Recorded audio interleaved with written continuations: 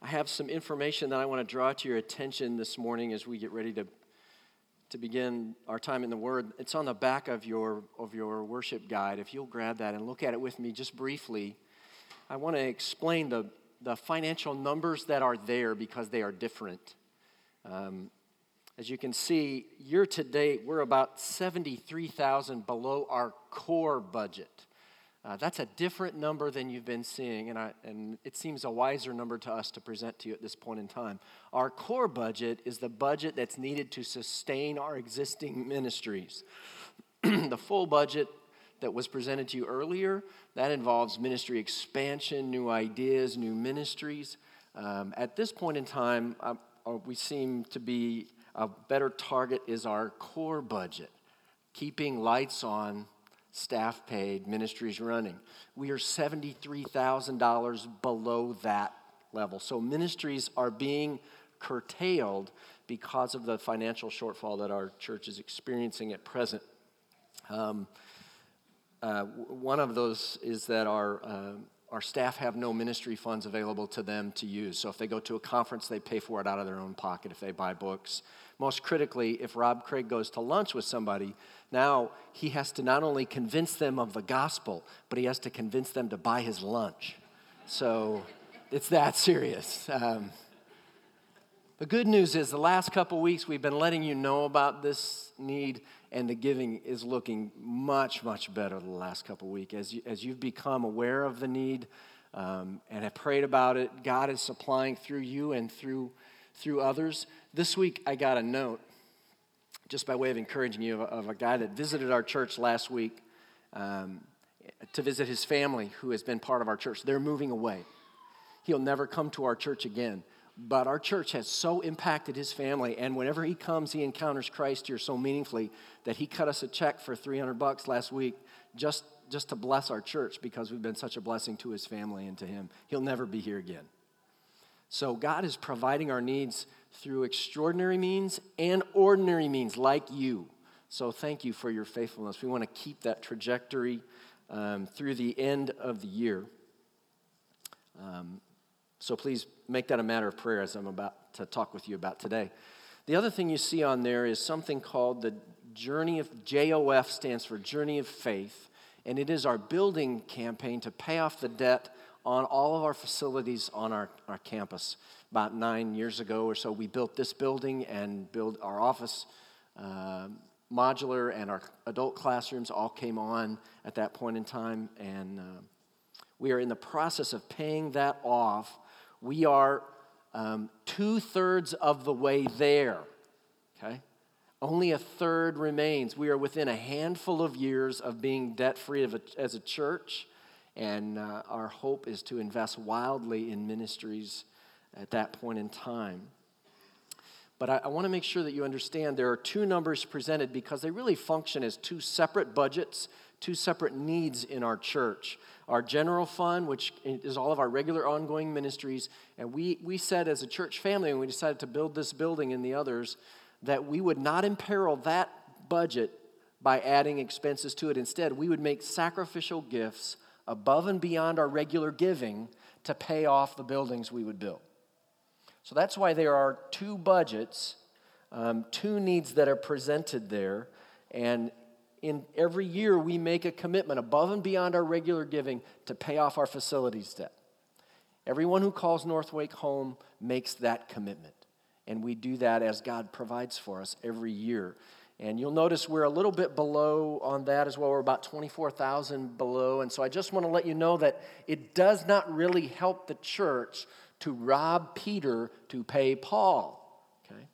So to say, oops, the general fund's in need, so I'm going to take what I normally gave to the building campaign and give to the general fund, that's not helpful.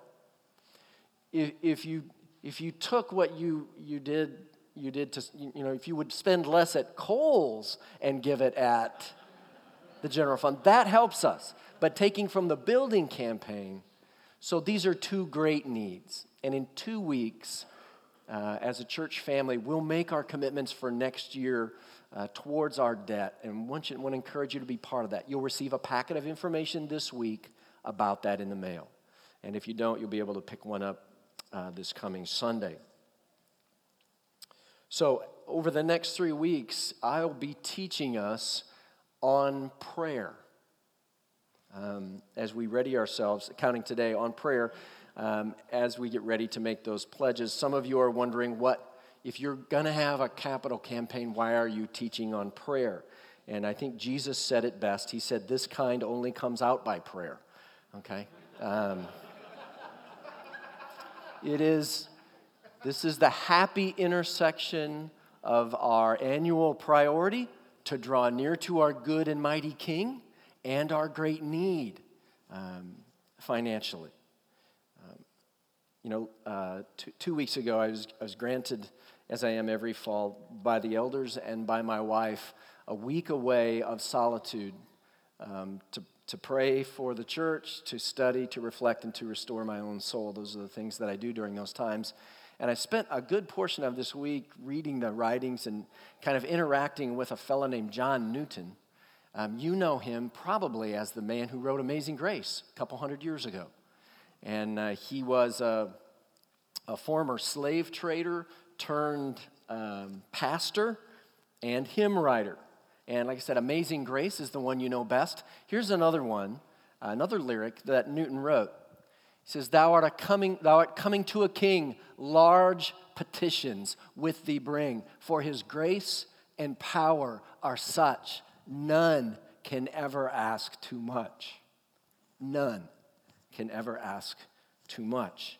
Now, Newton has a history of seeing God work remarkably in response to prayer because he believed in this principle. He believed in what he called large asking of God. And when he was asked to explain what he meant by that, Newton would cite a legendary story about Alexander the Great. There was a man who, Alexander the Great, desired to marry a man's daughter, and he said that there would be a large sum of money that would be required if Alexander the Great was to marry his daughter. And Alexander agreed and told the man to request of Alexander's treasurer whatever he wanted. So the father of the bride went and asked for an outrageous amount of money. And the treasurer was startled and said he could not give out that kind of money without a direct order. And so the treasurer went to Alexander, and the treasurer argued that even a small fraction of the money requested would more than serve the purpose. And Alexander said this. He said, no. He said, let him have it all. I like that fellow, he said. He does me honor. He treats me like a king and proves by what he asks that he believes me to be both rich and generous. And Newton would say, in the same way, we should go to the throne of God's grace and present petitions that express honorable views of the love, riches, and bounty of our King. Okay. So God has us in a place where he is teaching us how to seek him in prayer, how to ask large asks of God because he is such a great and mighty King. We're learning how to do that as a church family. We are learning, many of us, how to do that for our own families. And tonight at 7 p.m., we gather 7? How about 6? Come at 6, it would be better. At 6 p.m. tonight, we'll gather in this room. This is what we'll do. Our elders are going to lead us in a time of praying for the financial needs of the church, and then we're going to pray for your needs, the needs of your families, whatever that might be. So tonight, we're going to do that together as a church family. Now, as Newton's story illustrates, who you think you're talking to determines what you will ask. Okay? And today, that's what I want us to do together, is to sort out and get a sense for who it is that we are really praying to, so that we will do the large asking that honors our good and mighty King.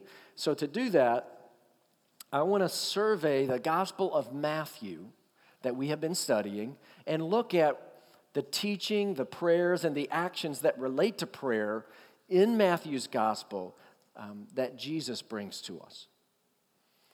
And we'll get a sense there for the love, riches, and bounty of our King. This is the God that we pray to every time we pray. So I am going to start at the beginning and run through about a dozen or so passages in Matthew with a single objective. Who does Jesus have in mind when he prays and he teaches us to pray? Okay. Who is the God behind Jesus' prayers?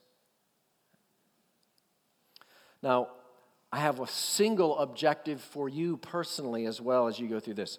I want you to answer the question, what is the Spirit saying to me about the character of God here that I need to bear in mind when I pray?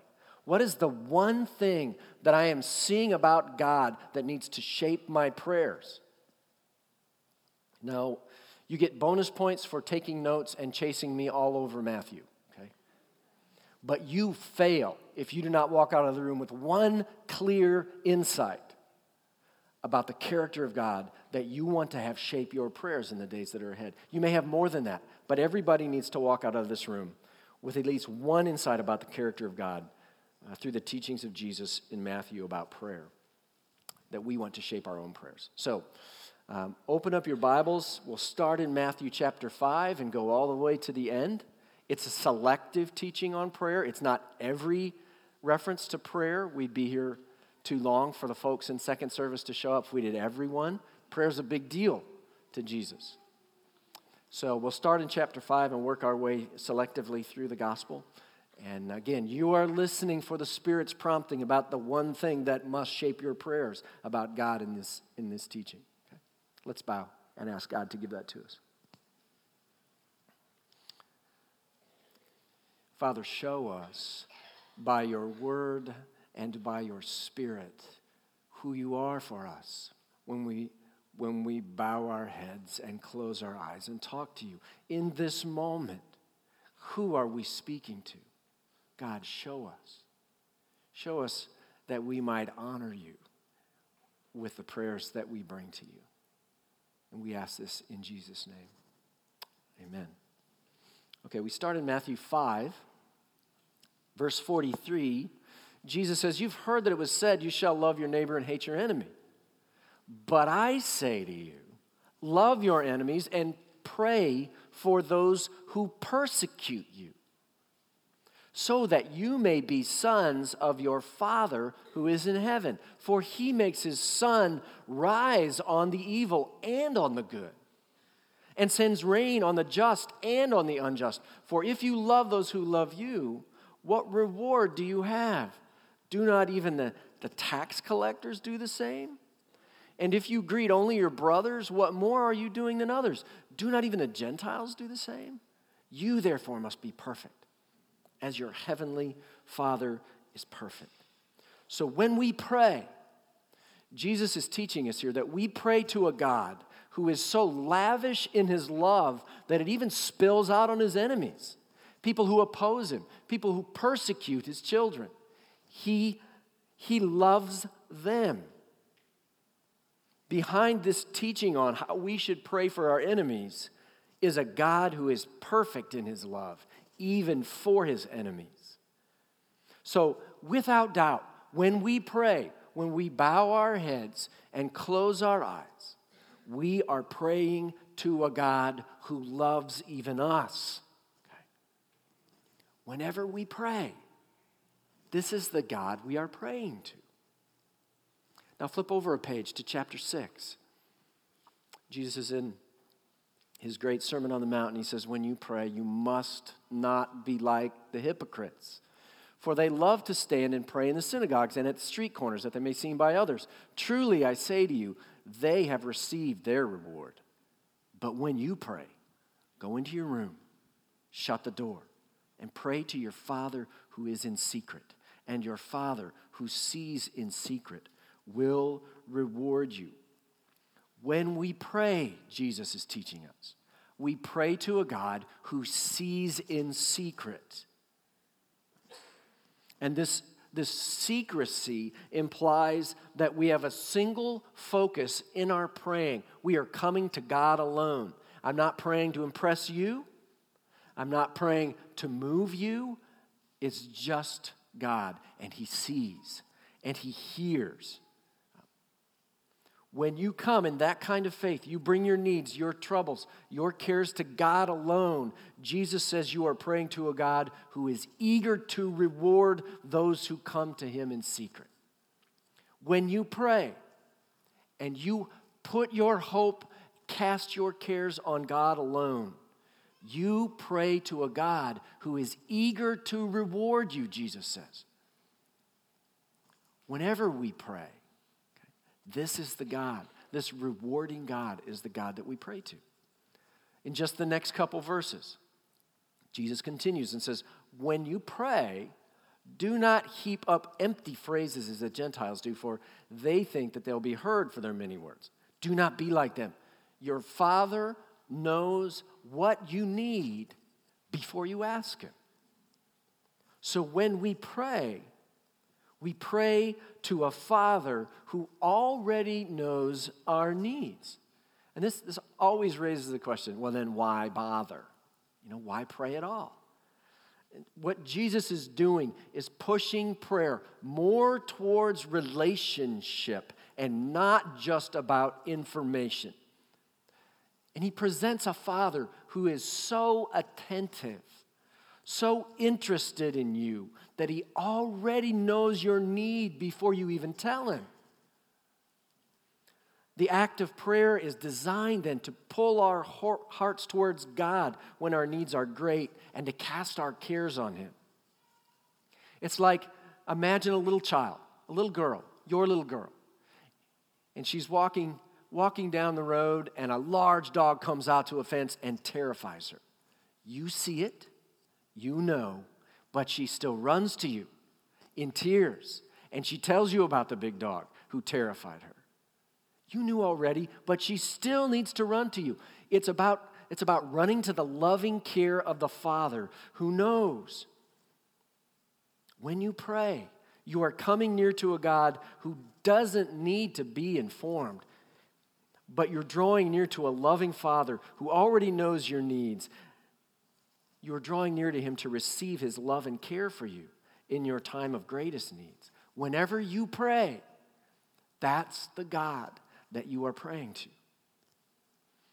Now, this teaching on prayer continues in the next verse. Jesus says, this is how you're supposed to pray. Pray then like this.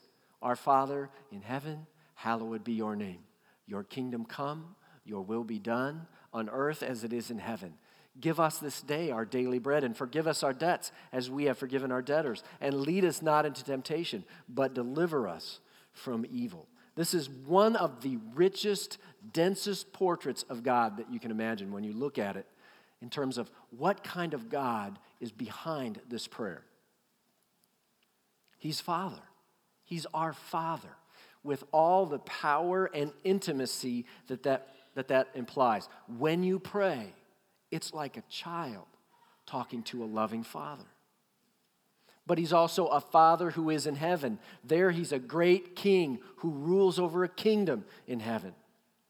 And His name is to be hallowed. It's to be exalted above all names. We pray to a Father who rules over the earth such that He's going to be able to enforce His will here as He already does in heaven. He rules over heaven and earth, this God, behind this prayer. He rules heaven, but He's near enough that He can provide for our daily bread, our daily needs. He's our provider. He's the one who forgives our sins. He has power to direct our steps away from temptation. Think about that. He is so sovereign that He can lead you away from temptation. He can rule over the internet. He rules over cable channels. He rules over conversations at work. He rules over magazine ads. He is Lord and sovereign in such a way that He can steer you away from temptation. He's Lord over all those things, and he's powerful enough that he can deliver you from the evil one. The God you pray to has that kind of power. You pray to one greater than the tempter, who the scriptures say, is like a lion searching for someone to devour. The God you pray to is greater still.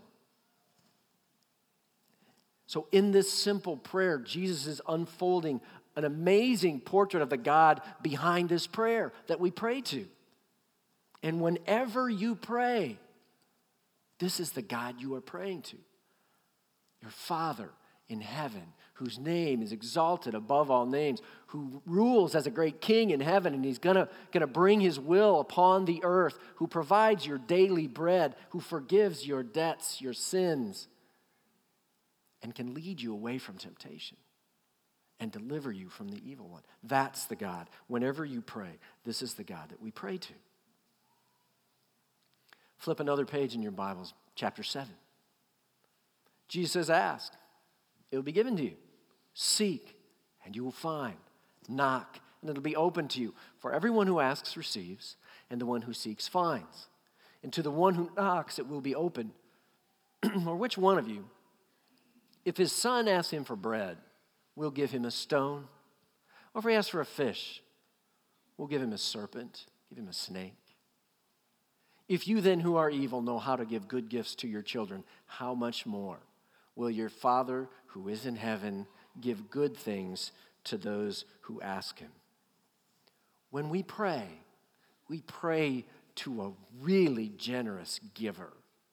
Jesus portrays the Father as so eager to give us whatever we need. He's a generous giver. And he's good too. Essentially, Jesus says he's better than your dad on his best day. Okay. There's a guy named Steve DeNeff, and he tells about a time when his dad wanted to congratulate him on something he had accomplished in the 6th grade. This is an amazing story. He says, my dad took me to Kmart and made a wide sweeping gesture with his hand towards the whole store from the entrance. And he said, to congratulate you, son, I'll buy you anything in the store tonight. Okay. He says, my eyes widened at the possibilities.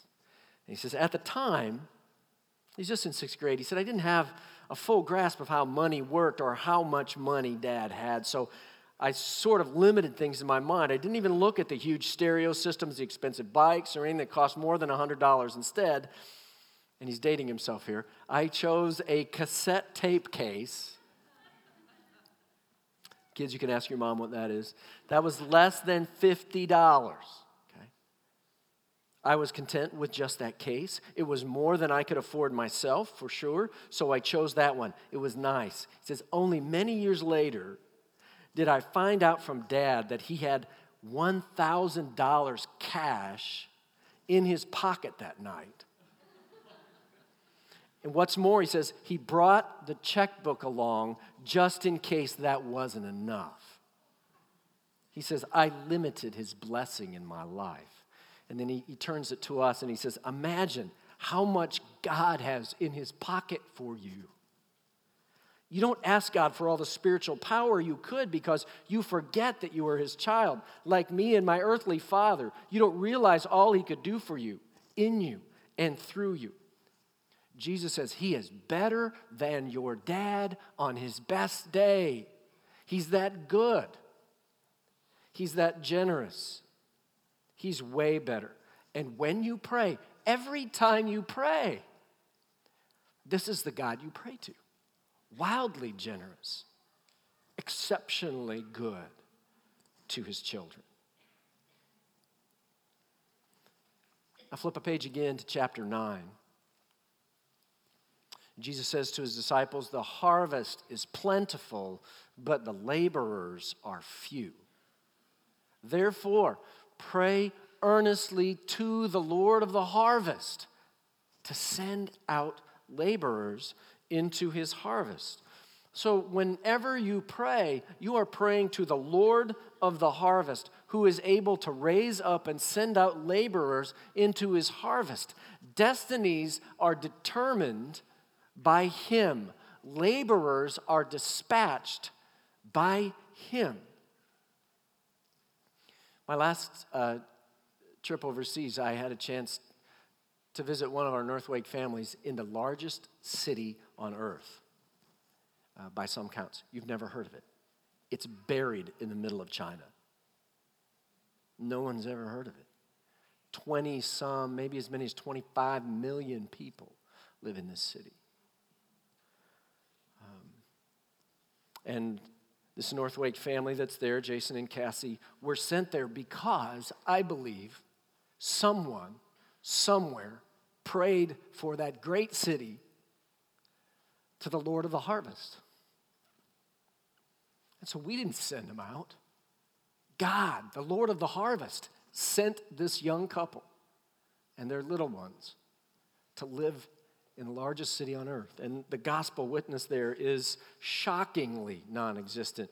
We got this note from Jason not long ago. He says there are several cities near our current mega city with a population of over 1 million people. So these cities are twice the size of Raleigh proper. Okay? Well, that's what we're talking about. 2 Raleighs. Bigger than Raleigh-Durham proper together. He says, we sent out teams with surveys to discover the Christians' presence in these cities, 3 of these cities. He says they came back in awe as they reported that in each city, not one Christian was found. Not one church was found. No one that they spoke to even knew another Christian in their city. Twice the size of Raleigh. Pray. When you pray, you're praying to the Lord of the harvest who sends people, who changes people's destinies and moves them to cities like these so that somehow someone will hear and believe. The church will be born in that city. I can't tell you enough. If you are thinking about a family vacation and you want to do a big one, to go to one of these cities where our missionaries live and spend your vacation there, it will be the vacation of a lifetime. Your family will be changed by it. Your kids will talk about it the rest of their lives. And you will pray to the Lord of the harvest differently than you pray now.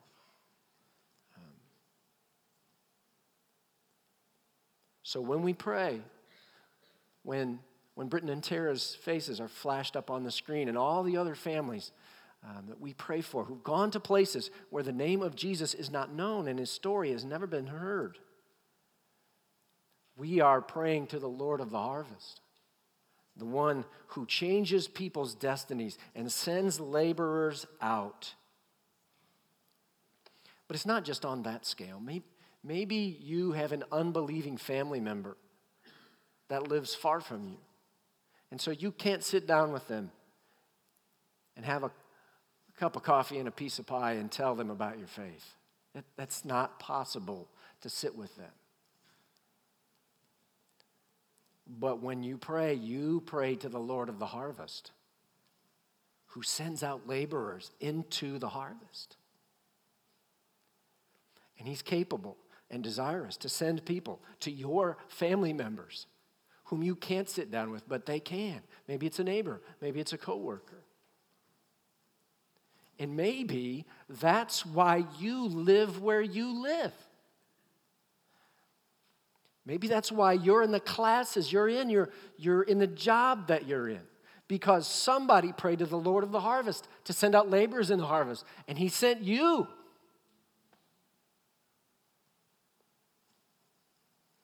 When we pray, each time we pray to the Lord of the harvest.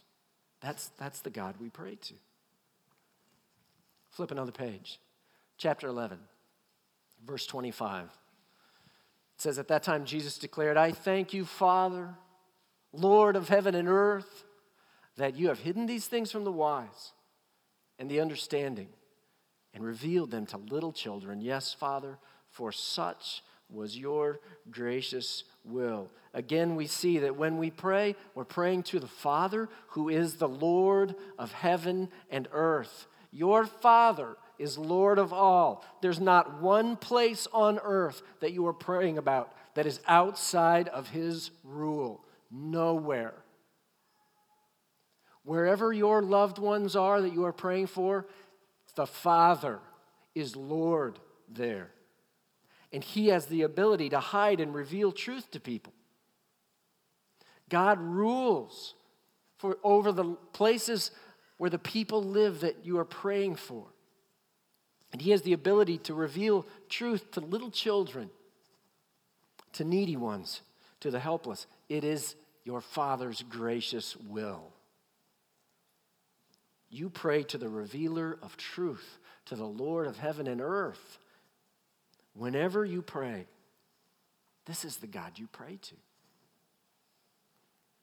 Flip again another page, chapter 14, starting in verse 19.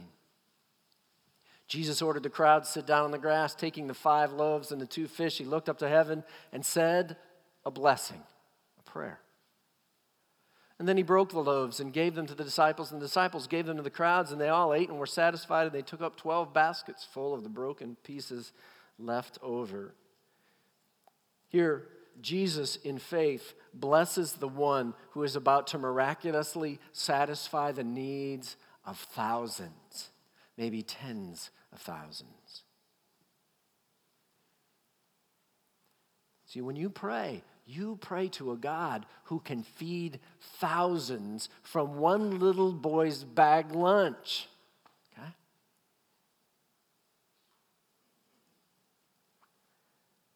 He satisfies people's physical needs by the thousands.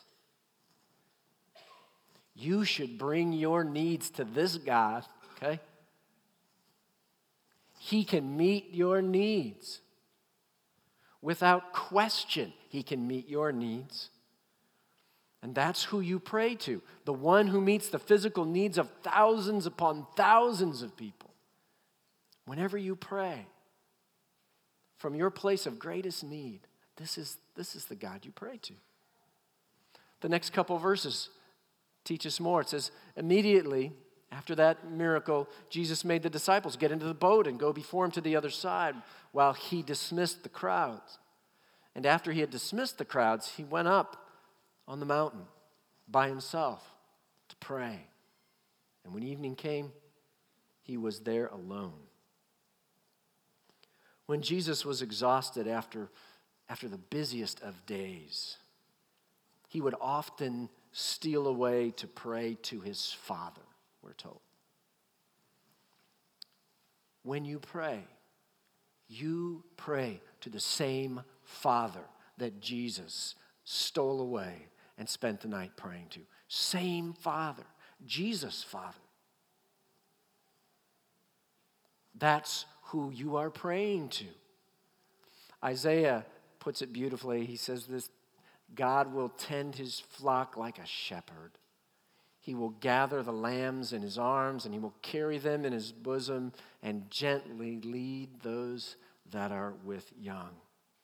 Jesus, Father, waits for you in prayer. Whenever you pray, that's who you pray to. The same Father Jesus prayed. Flip a couple more pages to chapter 17. It says in verse 20, Jesus says, truly I say to you, if you have faith like a grain of mustard seed, you will say to this mountain, move from here to there, and it will move. And nothing will be impossible for you. Chapter 21 has the same idea. In verse 21, Jesus answered them, truly I say to you, if you have faith and do not doubt, you will not only do what's been done to the fig tree, but even if you say to this mountain, be taken up, thrown into the sea, it will happen. And whatever you ask in prayer, you will receive if you have faith. Behind these amazing prayer promises is a God who moves mountains. He doesn't just move them like a little bit. Takes mountains, throws them into the sea. He does, Jesus is meaning, he does what's humanly impossible. That's why when everyone else has given up, when all other options has failed, when the doctors don't have any hope, we can still pray. Because our God, the God we pray to, he throws mountains into the sea when we pray. I love the story that Davy Troxell tells. He has an 8-year-old son. He came home from school with a stuffed animal he had won at the class Valentine's party. So he asked him, he said, how did that happen? And his little 8-year-old son says, well, the teacher put all our names together and then picked one out. And then looking guilty, he said, I cheated though. His dad looked at him and he said, I prayed. See, whenever you pray, this is the God you pray to. The God who throws mountains into seas, who moves mountains and stuffed animals. Okay? Flip a bunch of pages all the way to chapter 26. It's the last night of Jesus' earthly life, last night before the cross. And Jesus went with him to a place called Gethsemane. And he said to his disciples, sit here while I go over there and pray. And taking with him Peter and the 2 sons of Zebedee, he began to be sorrowful and troubled, hours from the cross now. And he said to them, my soul is very sorrowful, even to death. Remain here and watch with me. And going a little farther, he fell on his face and prayed, saying, my Father, if it be possible, let this cup pass from me. Nevertheless, not as I will, but as you will. And he came to the disciples and found them sleeping. And he said to Peter, so you could not watch with me 1 hour? Watch and pray that you may not enter into temptation. The spirit indeed is willing, but the flesh is weak. Again, for the second time, he went away and prayed, my Father, if this cannot pass unless I drink it, your will be done. And again he came and found them sleeping, for their eyes were heavy. And so leaving them again, he went away and prayed for the 3rd time, saying the same words again.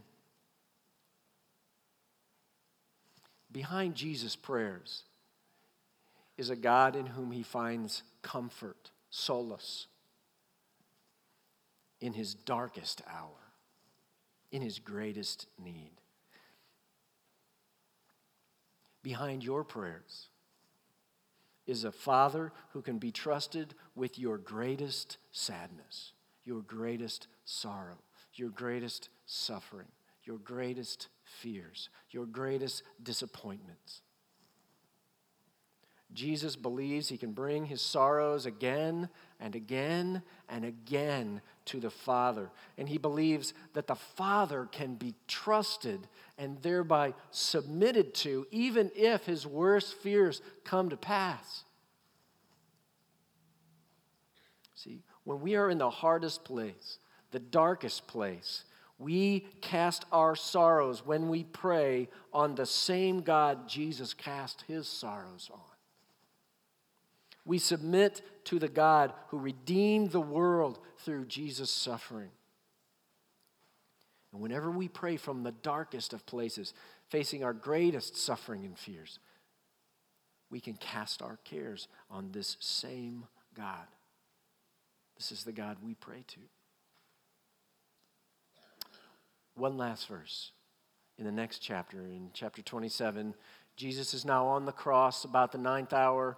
Jesus cries out in a loud voice saying, Eli, Eli, lema sabachthani, which is, my God, why have you forsaken me?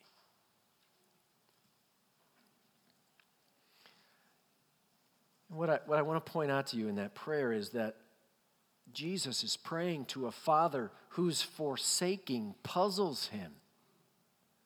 It's not normal. It's never happened before that the Father should forsake the Son. Why did the Father forsake the Son this time? Because Jesus came to a holy God bearing sin. Not his sin. He was bearing our sins.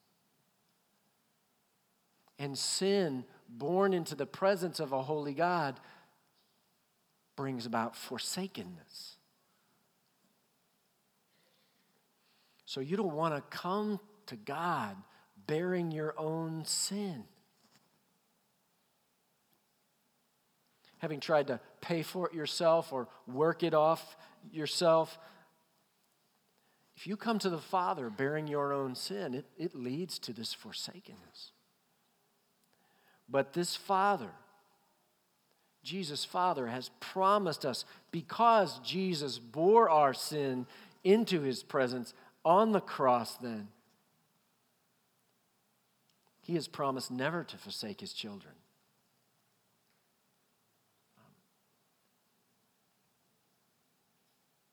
Never to forsake anyone who comes to him having their sins borne by the good and mighty King Jesus on the cross.